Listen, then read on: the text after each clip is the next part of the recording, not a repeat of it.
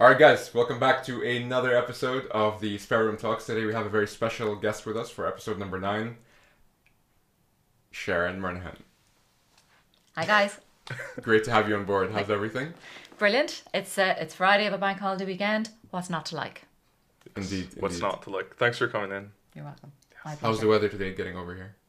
Breezy and sunny. Let's get all Emphasis on the breezy. Let's get all the washing out. There you go. Cool. Okay, so Sharon, our challenge was essentially trying to narrow this down into an only like a 20 or 30 minute thing, because otherwise we'd be here for days, with all of the questions that we have for you. And so maybe we can start off with a little bit about your story for folks who may not know that you're the #1 global sales rep in HubSpot, and basically how you've gotten to that stage. So tell us a little bit about yourself. Well, thanks very much for a very flattering introduction. A little bit about myself and how I got to be that #1 person is I came from a non-tech print background, and I worked in Golden Pages, which I tell most of my colleagues in HubSpot and my clients is Yellow Pages, because Golden Pages is unique to Ireland. Yellow Pages is the actual global brand. So I worked in Yellow Pages for about 10 years. I worked in a national newspaper, and I kind of figured out that, there really isn't much of a future in print. Gotta have to reinvent myself and figure out what's next. How soon did you figure that out, actually? Well, I think I kind of woke up one morning and I figured out that I worked key accounts in Golden Pages, and I really didn't believe in the value proposition any longer, and asking high valued clients for a ton of money to put an advert in a print publication that had diminishing returns. I just couldn't do it any longer. So I did a lot of soul searching and kind of said, okay, something needs to change. What needs to change? How am I going to change it? And when? So the when was kind of like now. It was a case of this needs to happen pretty quick. And the how was, I did a bit of research. I kind of looked into myself and said, okay, what am I good at? Very much, look, if you're ever thinking of a career change, don't try and say go from being a painter to being a trapeze artist. Go from being a painter to being a landscape gardener. At least your skill set is similar. Transferable, yeah. Yeah. For me, it wasn't a case of going from being a salesperson to being an accountant. The learning curve would be too hard. It would take too long. And really, is your heart and soul in it? My heart and soul is in sales. I love selling, full stop, which is kind of unique, because when you're a kid, if somebody says to you when you're a kid, do you want to work in sales? You kind of go, no, I want to be a fireman, or I want to be an air hostess. Yeah. You want to be something Policeman, nice yeah. and sexy and attractive. You want to work in sales? A career where 90% of the day people say no. Oh, yeah. I even when I went to work in Yellow Pages, I remember my mom saying to me, you're going to work in sales? Because I worked in the bank at the time, which in Ireland is every parent's dream. Yeah. Their child is either a lawyer, a priest, or a banker, and I was in the bank. So what wasn't for my parents to like? And now I was telling her that I was leaving the banking, a good stable career, pensionable, permanent, to go and work in sales. Yeah. Risky. People say no to you all the time, and you got to start again. But I found I loved it. And then when it came time to reinvent myself, because yes, selling was my strong point, but selling in this particular niche, this particular industry, was no longer viable. So I kind of looked at what was viable, and the internet was all over the place. Internet, Facebook, Instagram was coming along, all that kind of stuff. This is where people were going. People looking for a problem to solve. That's where the attention was going, basically. Yeah, you look for a problem to solve. Where do you go? Internet. There you go. Where do you go? Google. There you go. See? Google. People go to Google. I know they gave you that search. Hopefully they'll sponsor the next episode. If I gave a Yellow Pages or a Golden Pages to my son, he'd kind of look at me and go, Mom, what's that? Today's kids don't know what it is. They live in their phone. Right. So the how was, so that was the when, that was the what I needed to do, and the how was how am I going to do it. Yeah. So I went back to college and I did a night course in digital marketing. It was the end of the recession here in Ireland, so I went to the credit union and borrowed the money. I borrowed the money, did this night course for 3-4 hours every Tuesday night for 13 weeks. Why? Because I wanted to do the quick one. so that I had digital experience and a digital certification on my curriculum, on my CV, so that I would be more attractive to potential employers in that line of business. Yeah. And ironically, one of my lecturers said to me, "What about HubSpot?" And at the time, 6 years ago, it was a case of Hub who? Nobody had heard of HubSpot. We hadn't opened the office here in Dublin at the time. When did it open in Dublin, actually? 6 years ago. Okay. March, Wow. 6 years ago. Brand new, yeah. Wow. In fact, it could even be today's date. I'm not 100% sure, but it was, the opening was when I was on new hire training in Boston. Yeah. I was interviewed in the hotel up the road because we didn't have offices. That's insane. That's crazy. I'm HubSpot employee number 16. Wow.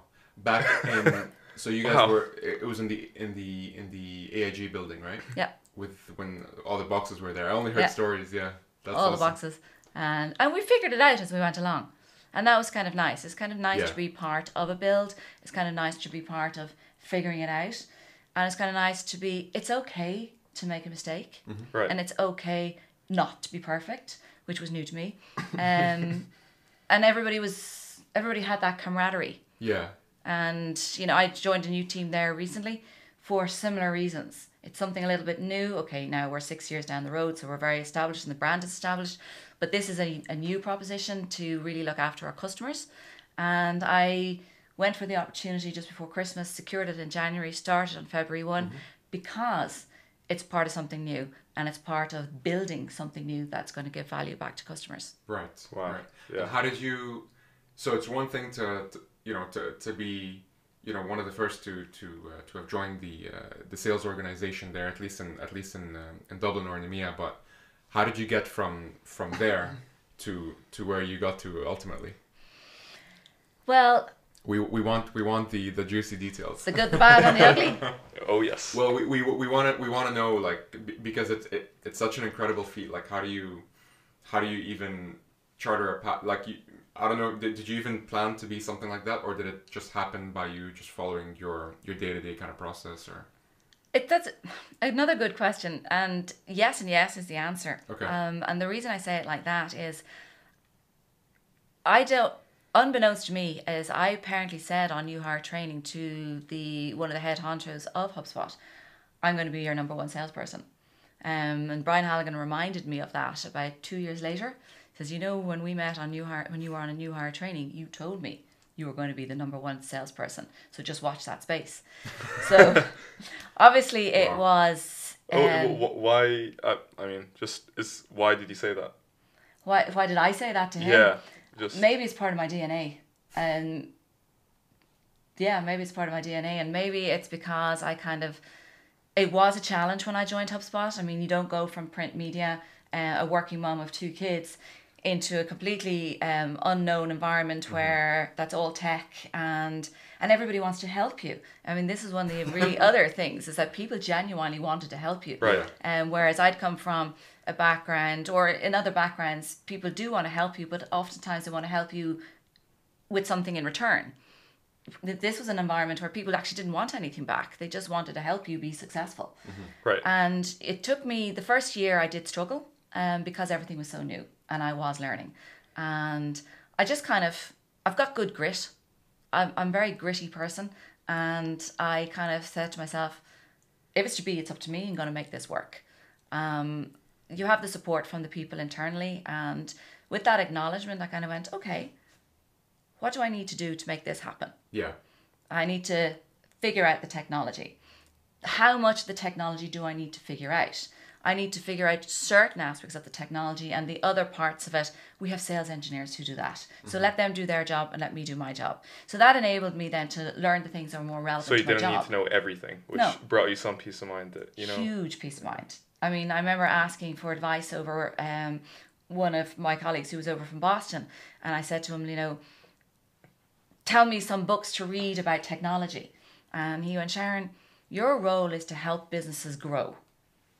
Read books in relation to business growth, not in relation to technology. That's what sales engineers will do. So work with them and work on your skill set that's going to add value to the customers that you're looking after."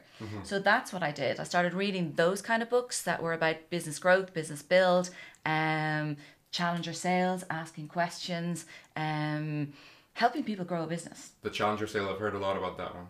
Yeah. Is it a good book, yeah? A very good book. And what's nice about it is it's a nice short punchy book.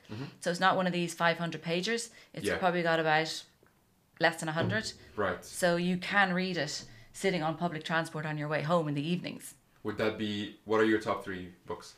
The top 3 books would be The Challenger Sale, a very good one. Another book called Built to Sell Okay. by John Whittemore. And the third one would be Traction Okay. by Gina Wickman. Wickman. Yeah. And if you take those 3 and you're a salesperson and you put them together, you have a very seriously good, strong, robust winning formula about how to be successful in sales. It's really interesting how you mentioned Traction, because that's more about, overall like processes, structure, and kind of, general business growth. But that in itself is something that's very transferable to sales as well. And sales is all about a process. I'm a huge believer, and nothing more so than the company that I then joined. Yeah. It is about the process. Now, in my Yellow Pages selling days, we had a process. Kinda. In the company I'm with now, and in most companies now, if there isn't a process, I would encourage you to go and find a process. Yeah. And put it together. Read books like that. Like Traction is about the 10 steps to entrepreneurially putting a system in place. Built to Sell actually doesn't follow those steps per se, but it does actually follow those steps inadvertently, and it's told as a storyboard about a guy who's starting a business and then grows the business so that he can sell it. And then the Challenger Sale is about, a lot of salespeople are ask a question, get an answer, accept the answer.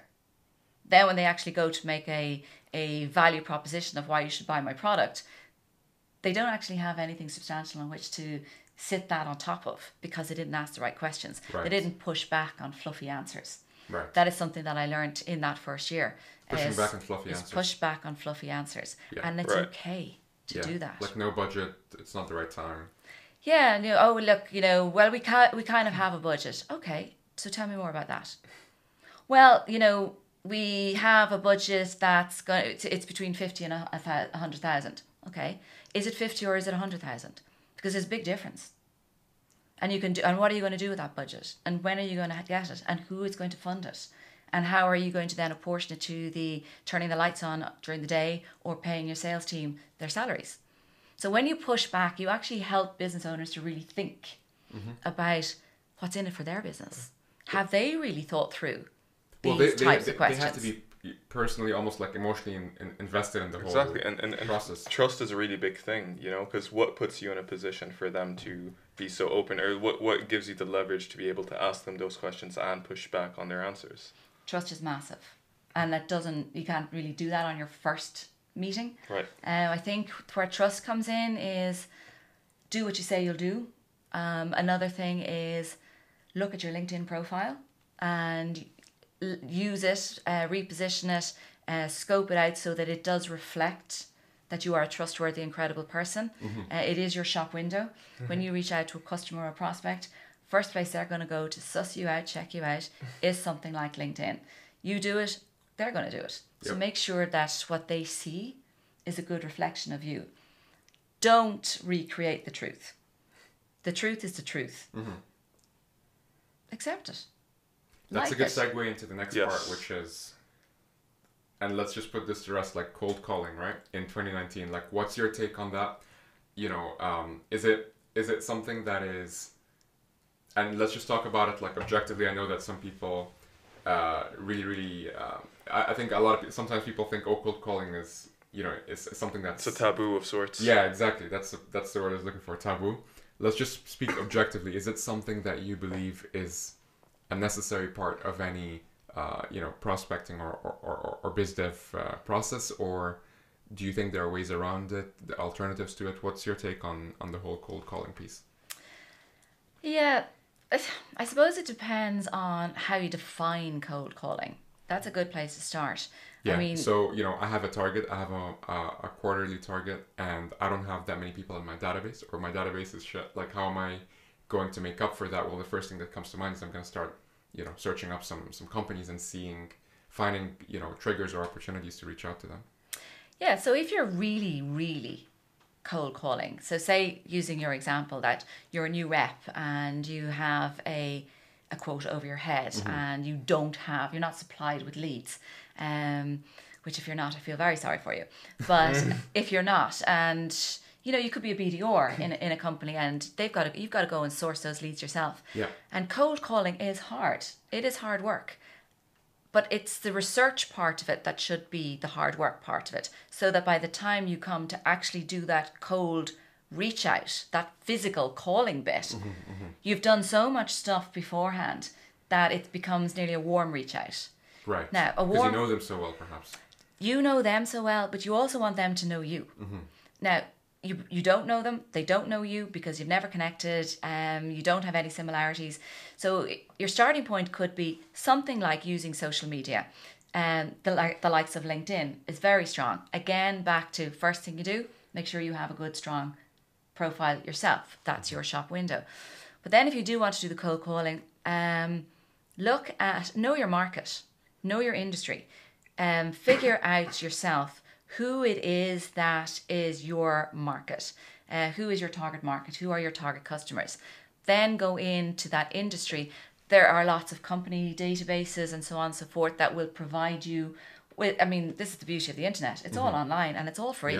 LinkedIn, Crunchbase, even Built just With, Angel. Technology has enabled all that. Just be super smart about it. You're saying that's almost like such a commodity now. It's all about sort of like the art of the preparation before you. But the info is there. The people are quote unquote there. It's how are you going to prepare them for getting in touch with you or for that outreach in general. I think the win to cold calling is that by the time you do that call, you're a warm call. They think that they know you, they've heard of you, you're their best friend, so that when you do actually reach out to have that initial conversation, they'll kind of go, oh yeah, that's Kareem, or oh yeah, that's Sharon, or oh yeah, that's Amma. I know that guy, or I know that girl. I've seen something that she's written, or she's liked a blog post that I wrote. So be proactive in your activity. Go back and, as I said, know your market, find out your target market. Go and search company databases of who are the most, which companies match your ideal company the most. Yeah, and that step in itself, it will take so much time for folks to wrap their heads around. Yeah. And once you start doing it, you'll get better at it because you know yourself, repetition builds speed, and builds efficiency. Then do look at your own profile on LinkedIn because that is kind of like your landing page. Start sourcing those companies through the likes of LinkedIn. Find out who are the people in there, what are their daily interests, who are they as people.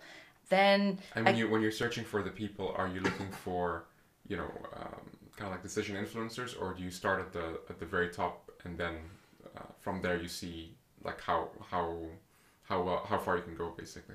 A bit of both. You could start with their website and start reading their blogs.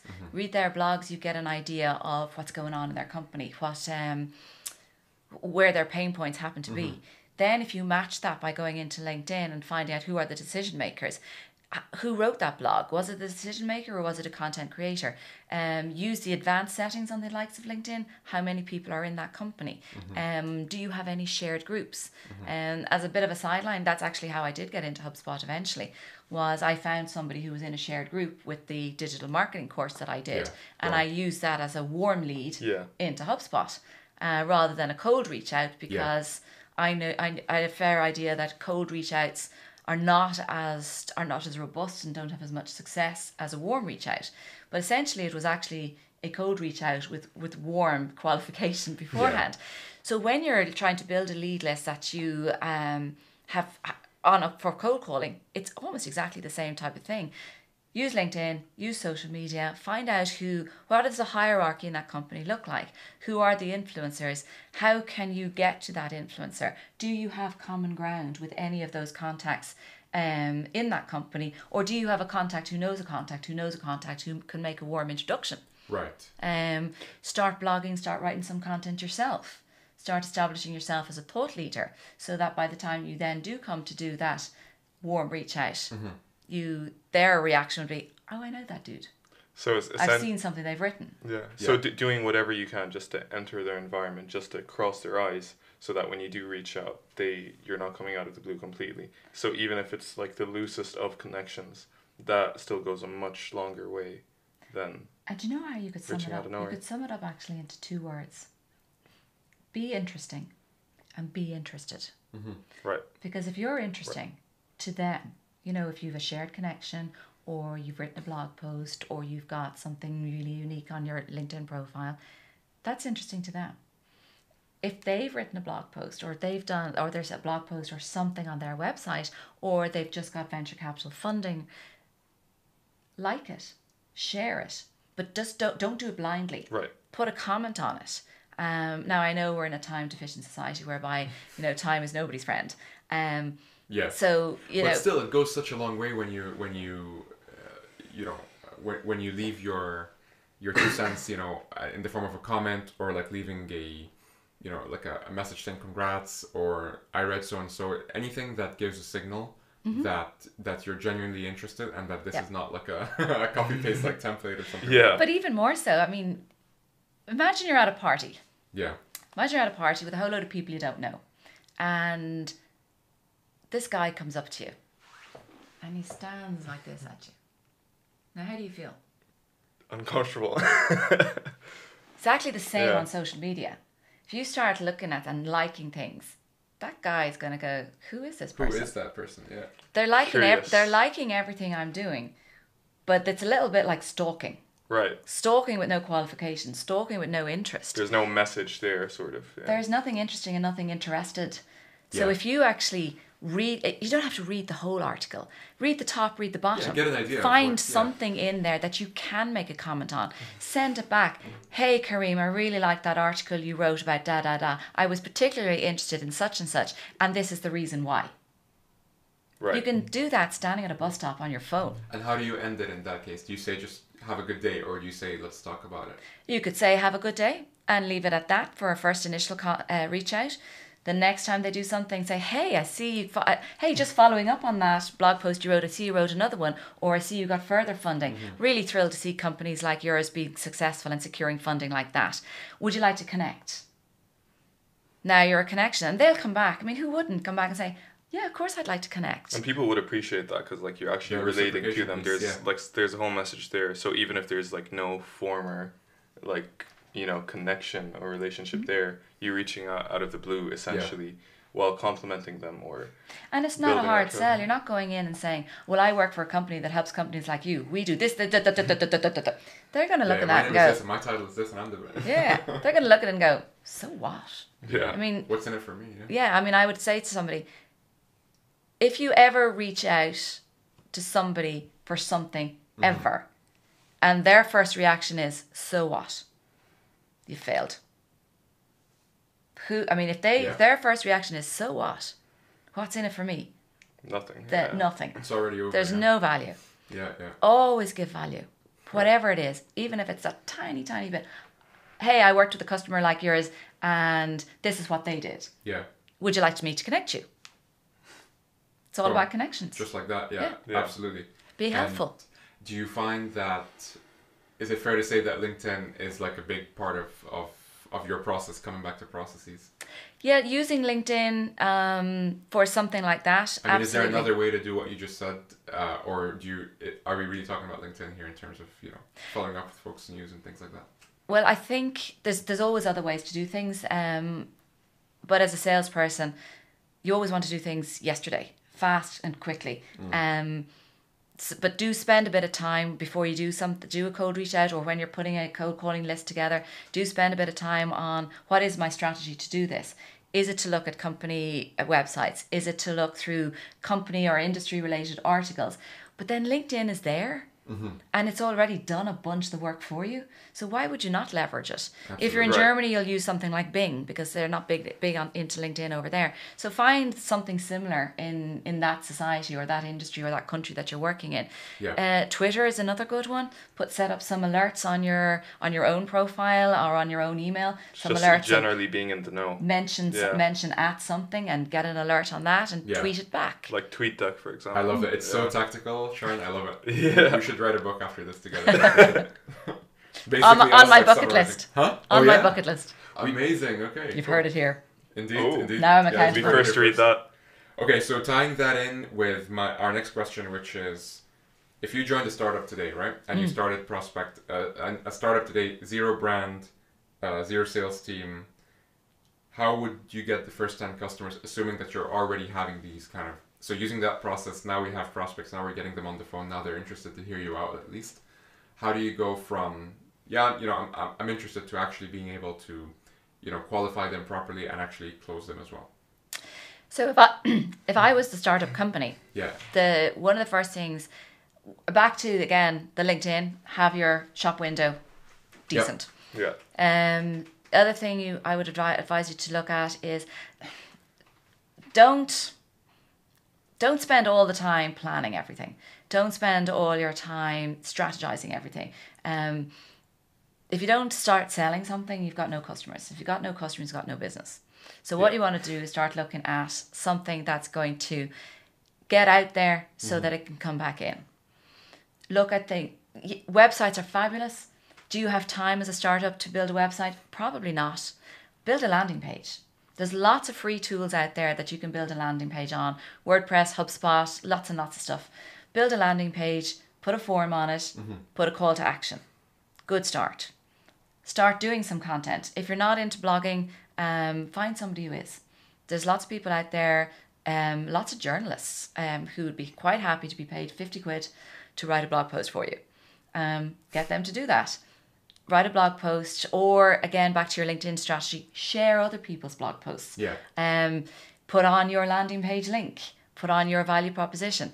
So the first thing is your LinkedIn profile. Second thing is your landing page. Third thing is your value proposition. What is your positioning statement? Who are you? What can you do? And how can you add value to somebody? And know it. And know it properly.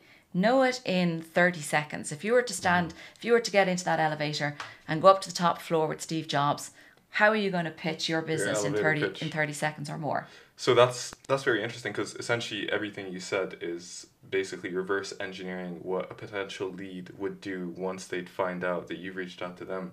So, for example, if someone reaches out to me, the first thing I'll do is I'll Google their name, I'll Google their company. Who's this person? So LinkedIn, literally going through, all right, what will they do once I reach out to them, and what are all the channels that they're going to look at? Absolutely. But I think that sort of touches on a very interesting conversation that Kareem and I always have, especially like when we started Tribe Tactics, which is a lot of time people would spend a lot of time like conceptualizing things and like planning things. Rather planning than and over planning, and rather than I just got a new idea, and exactly, rather than actually just trying to go out there and sell something. That's something that Kareem and I sort of went back and forth on. Because it happens to us as well, where like we get an idea and it's like, on the one hand it's do we just do it, or do we perfect it, or at what stage is it worth us actually trying to put this out there? Because subconsciously the big reason for us not to just put everything that comes across our mind out there is that reputation and trust is a really big thing. So it's always really interesting to think about, all right, is this worthwhile for us to do? Because if we're unable to deliver on this, this might leave a bad sort of reputation and like things spread or whatever it may be. So I was wondering like what your thoughts on, like in your own experience, around finding the balance between being just perfect and ready to go and just not knowing where you are and just with an idea of actually reaching out with the whole thing. Right? Yeah, it's an interesting one, all right. It's a case of it doesn't have to be perfect, it just has to get started. And I kind of am a bit like that as well, and kind of I keep saying to myself, Sharon, it doesn't have to be perfect, it just has to be done. Or it doesn't have to be perfect, it just has to be started. And then I say to myself, yeah, but I also want it to be perfect as well. So I kind of think that... I'm thinking of the 60-page deck now that you're mentioning earlier. Yeah, it didn't need to be 60 deck. It's 60 and you spend so much time in it, and then you look back and you go, why did I spend so much time in it when I only used 6? But then, what I also think of is, I read somewhere there once, like Barack Obama spends 2 days practicing for a 10-minute speech. Like 2 days to practice 10 minutes. And he is involved in writing his own content as well. So, maybe it does take 60 pages of a PowerPoint deck to bring it down to 6 pages. Yeah. We're not perfect. There isn't a perfect formula on it. I think it's a lot to do with your own Just get it started. But I do think what would be helpful to doing that getting started bit is to do a small bit of strategizing. Do something like, now you'll have known this from our HubSpot days, put together something like an M-SPOT, okay, which stands for, let me remember it, mission, strategy or serving, Place. plan, opportunities, and timeline, or omissions, not opportunities, omissions. So put together something like an M-SPOT. So say, what is your mission? What is your mission as Tribe Tactics? What are you here to do? Why has whoever's God it is you believe in put you on this earth? So what is the mission of Tribe Tactics? Then who are you serving? Back to who is your target market? Who can you add most value to? You can loop in strategy into that one a little bit as well, but I do think that whole M-SPOT document is a strategy document anyway. Yeah. So look at the serving bit. Where can we add most value? How can we solve most problems for, and who are, because you're not going to do it for everybody. And that's the danger a startup does fall into, because they do think that they want to do it for everybody. Do everything at once. You just can't. So be selfish, be really selfish with your time and stick to your M-SPOT. Right. Then your plans, how are you going to do it? You know, what is the plan to serve that market so we achieve that mission?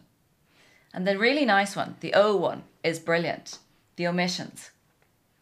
Write down what you're not going to do. Now, it doesn't have to be not do forever. It just has to be not to do right now. Yeah, at this point in Right. time. Yeah. You know, if you want to serve industry market A, B, and C, you can't serve all three of them when you're starting. You can serve one. So pick one. Which is the most lucrative? Which one can I add most value to? And which one can I get to quickly and first? And to your point earlier as well, like that's half of the sales piece done already, because they feel like you're essentially offering something that was like literally like, you know, bespoke to them. Yep. You know, it's not just, you know, those restaurants that sell like pizzas and burgers and a bit of pasta as well, Yep. and steak, and sushi. And like no one ever steps in there, you know? Yeah. Because they're very confused. But if you have like pizza, and even pizza, like if you become like, you know, like you don't even have like all the amazing like burger shops, for example, only have like two burgers on the menu, or three, and you know you start thinking like, wow, they must be really good at that if they're not doing what everyone else is doing, where it's like, oh yeah, you know, B2B, like we do everything, you know, full service, like just come talk to us, and it's a very weird like psychological barrier, because you think, yeah, well, you know, if I'm positioned for everyone, then everyone will feel welcome, but it never ends up being that way, especially like you were saying, like with the internet. Like, I feel so old saying this, but with the internet, like you can Google anything you want in any particular niche. And so you have to be one of these niches. You can't be there for everyone anymore. It's at the start anyway, yeah. Well, it's also, I mean, I worked for a long time in HubSpot with marketing agencies. And it is a chat, and a lot of them were starting up at the time. And it is a question that did come up over and over and over. Should I specialize? Should I niche? Or should I just be all things to everyone? And my answer back to them was, niche is better, because it's very hard to be all things to everyone. But then also when you're starting up, you're not going to say no to business. So I would say, yes, take the business. They're going to help fund putting the lights on.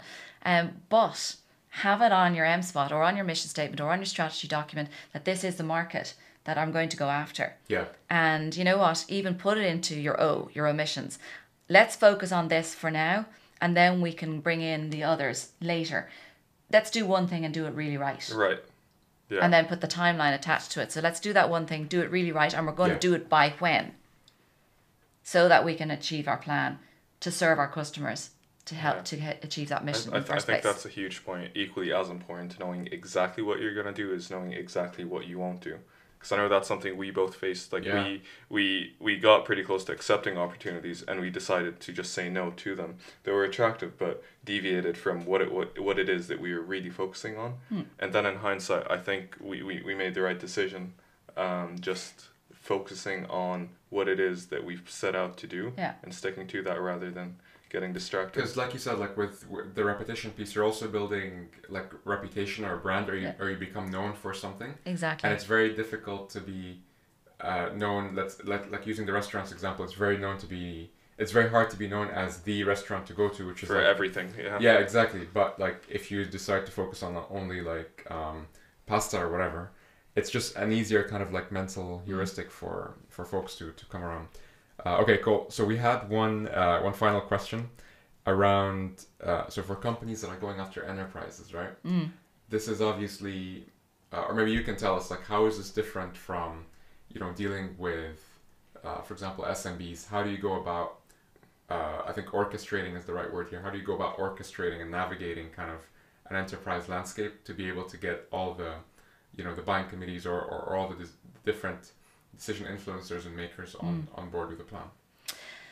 Yeah, I mean, it's similar to what we've already talked about. Back to your LinkedIn profile, back to doing the reach out, and kind of scoping out the whole company. What you've got to remember, I think the key thing for a salesperson when they're dealing with enterprise is two things to be mindful of.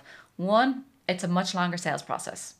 It's not a quick fix. I mean, when I was working with marketing agencies and I was hunting, if I wanted to hit my number this month, I went after the smaller businesses because they could make the decision quickly.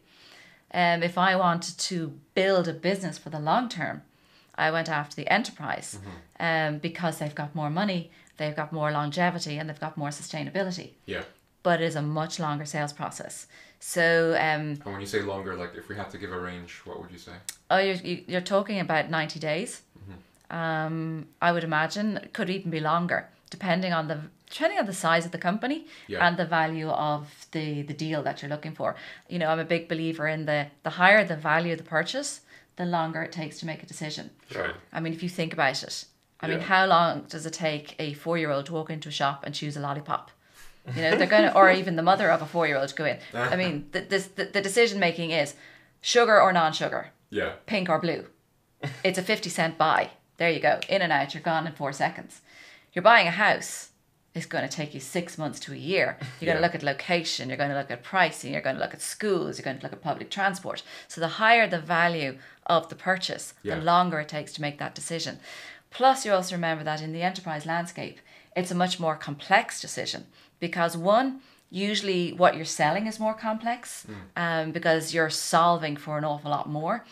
And two, then there's an awful lot more decision makers. So, and what you've got to really realize is when you're selling to enterprise is each decision maker is going to have their own agenda. Each decision maker is going to have their own pain points and their own problems. And each decision maker is going to have their own probably way of purchasing. There might even be internal political conflicts. So selling to enterprise, you really have to, actually a nice way of putting it would be, you really have to be a good little knitter. I mean, I don't know, do you know what knitting is? Yeah. You need to be very good at being able to gather all the pieces and strands of wool and knit them together in one nice document or one nice sweater or pair of socks or whatever it happens to be. So, And do you find, sorry to cut you off, do you find yourself, say, step one is let me just find a champion inside, and then from there I can navigate everyone's kind of like get intel on kind of like folks, like different people's like agendas or pain points or personal goals? Yeah, that's a very good idea. That's a very good suggestion. If you find that champion, find your champion and go on site. Enterprise dealings are trust, relationship build. Go on site, go and meet them on their home turf. Go to their watering hole. People are more comfortable in their own environment. Right. Sure. So go to their watering hole. It also gives you good insight into the makeup of the company. Right. Ask for a walk around. You could even start with, I'm not here to sell you anything. I'm just here to try and learn about your business. And ask for a walk around and, make mental notes of, there's that department, there's that department. When they're doing the meet and greet and introducing you, what's the chemistry between the two internal, how do they see the champion? Are they BFFs or do they, or can't are they, stand each other? exactly. What are the internal political dynamics that you need to cover off? Again, back to also understand how they do make a purchasing decision. What is the hierarchy involved? Is it a different hierarchy? How do they currently buy high value things at the moment? earn your place at the table. Do your homework in advance. Do your research in advance. Look at other things that they've purchased in the past. And draw connections and associations that way. Yeah. Again, back to knitting, and then knit it all together. Even do mini interviews on site. Hey, can I grab a cup of coffee with you? I'm happy to come back another day when it suits you. Because you come back another day when it suits you, you meet a different person. They might introduce you to other different people. And then try and understand what their pain points are and see them as compartmentalize each of them. And then leverage the relationship you have with that champion to understand what is the holistic pain point. And do you need to solve it individually? Or could you solve it collectively? Yeah. Is your book on pre-order or not yet? We'd love to get a copy of that. Be the first to read that for sure. I love how your approach is very like scientific. You're almost like a scientist or like a researcher. Surgeon.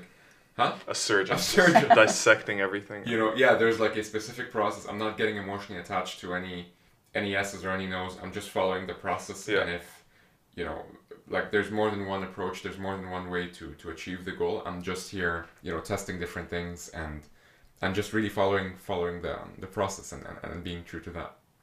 And that's one of the first things I learned. I mean, it's one of the things that did help me become a top salesperson is to follow the process. Don't skip steps. I would recommend. Every company will have a process. If they don't, find one and put it in yourself. Don't skip the steps because you'll live to regret it. And I have. I genuinely have. I remember my boss one time telling me when I was dealing with this group of customers that I had worked for ages, but I'd skipped a couple of steps, or I hadn't qualified well enough early enough. And then they did a 360-degree turn when I asked for the order, and it was literally like, really? Okay. Back and self-analyze. My boss just said to me, Sharen, go for a walk around the block. Go out and kick the can outside. Again, gave me permission to have failed. I failed. I learned from the failure. I moved on. But it hurt at the time. It did hurt. I mean, salespeople, when you lose the big sale that you've worked on for ages, it does hurt. But then, you need to pick yourself up and say, right, where's the next one? What do I do now? There's always going to be another one. That mindset, of course, is like such an integral part of it. For sure. Sharen, thank you so much for joining us today. We could be here for like literally all day, as we said, but we're conscious of your time. So thanks for joining us, and we'll stay in touch for sure. My pleasure. Thank you.